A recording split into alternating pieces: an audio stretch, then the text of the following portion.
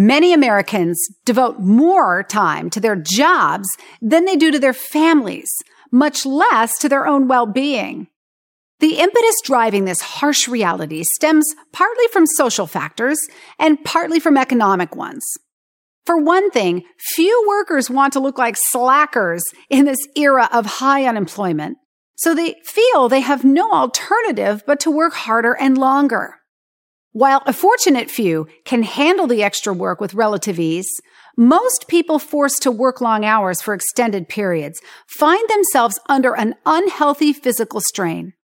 Worse, the constant nagging worry about maintaining workplace productivity can turn even the most laid-back person into a tightly wound basket case. Simply put, overwork can be dangerous. Even if you do succeed at impressing your boss with your productivity, and you have no guarantee you will, working too hard for too long can not only kill your personal relationships, it can kill you. Recent medical studies demonstrate that long work weeks not only contribute to a much higher risk for coronary disease, but can also double your depression risk due to the constant unrelieved mental stress. If untreated, depression alone can produce horrible side effects, from insomnia to panic attacks to suicidal thoughts. Why should you accept such a fate? You don't have to. Instead, trim the excess. Would it shock you to learn that you can ease the burden of overwork and actually become more productive by doing less? Now, you may think that cutting back on your work hours would cause your personal productivity to plummet.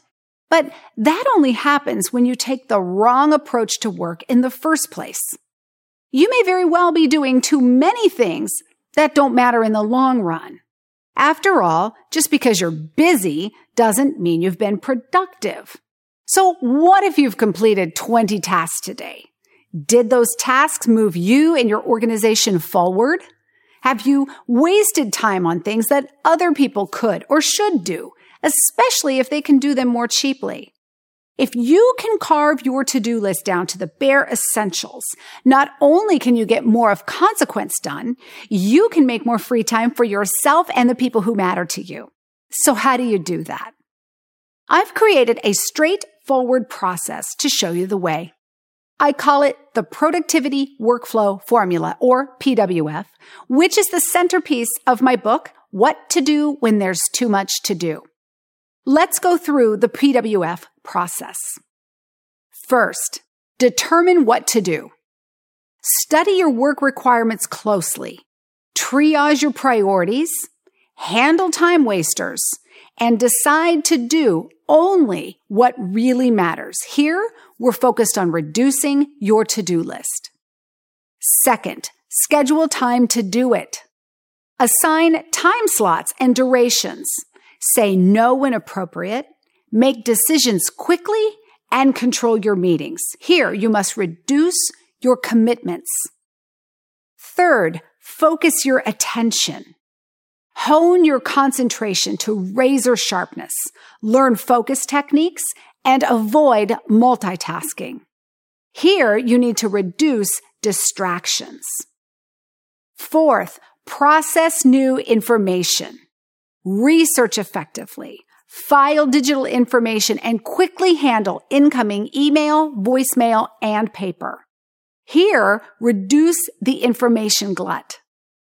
Fifth, close the loop. Determine what does and doesn't work. Solve people problems and bottlenecks and tighten up systems as you go. Here, your focus is on reducing inefficiencies. And sixth, manage your capacity. Focus on the physical factors affecting your energy. Manage sleep, diet, exercise, and your own happiness. Here, we want to reduce energy drains. You must pull all these steps together in order to create and maintain a healthy work-life balance. Use them to carve out some personal time for yourself, for sanity's sake at least. Otherwise, why bother to work so hard in the first place? The bottom line? Constructing a sensible, productive career boils down to whittling away all your unimportant tasks until you're left with the bright, hard core of your duties, the few things that truly matter. The PWF serves as the ideal tool for doing so if you can learn to take the time you save and give it back to yourself.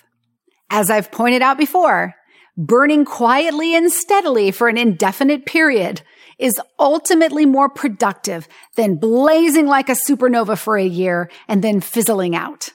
You owe it to yourself to find ways to release the tension and figure out how to work to live rather than live to work.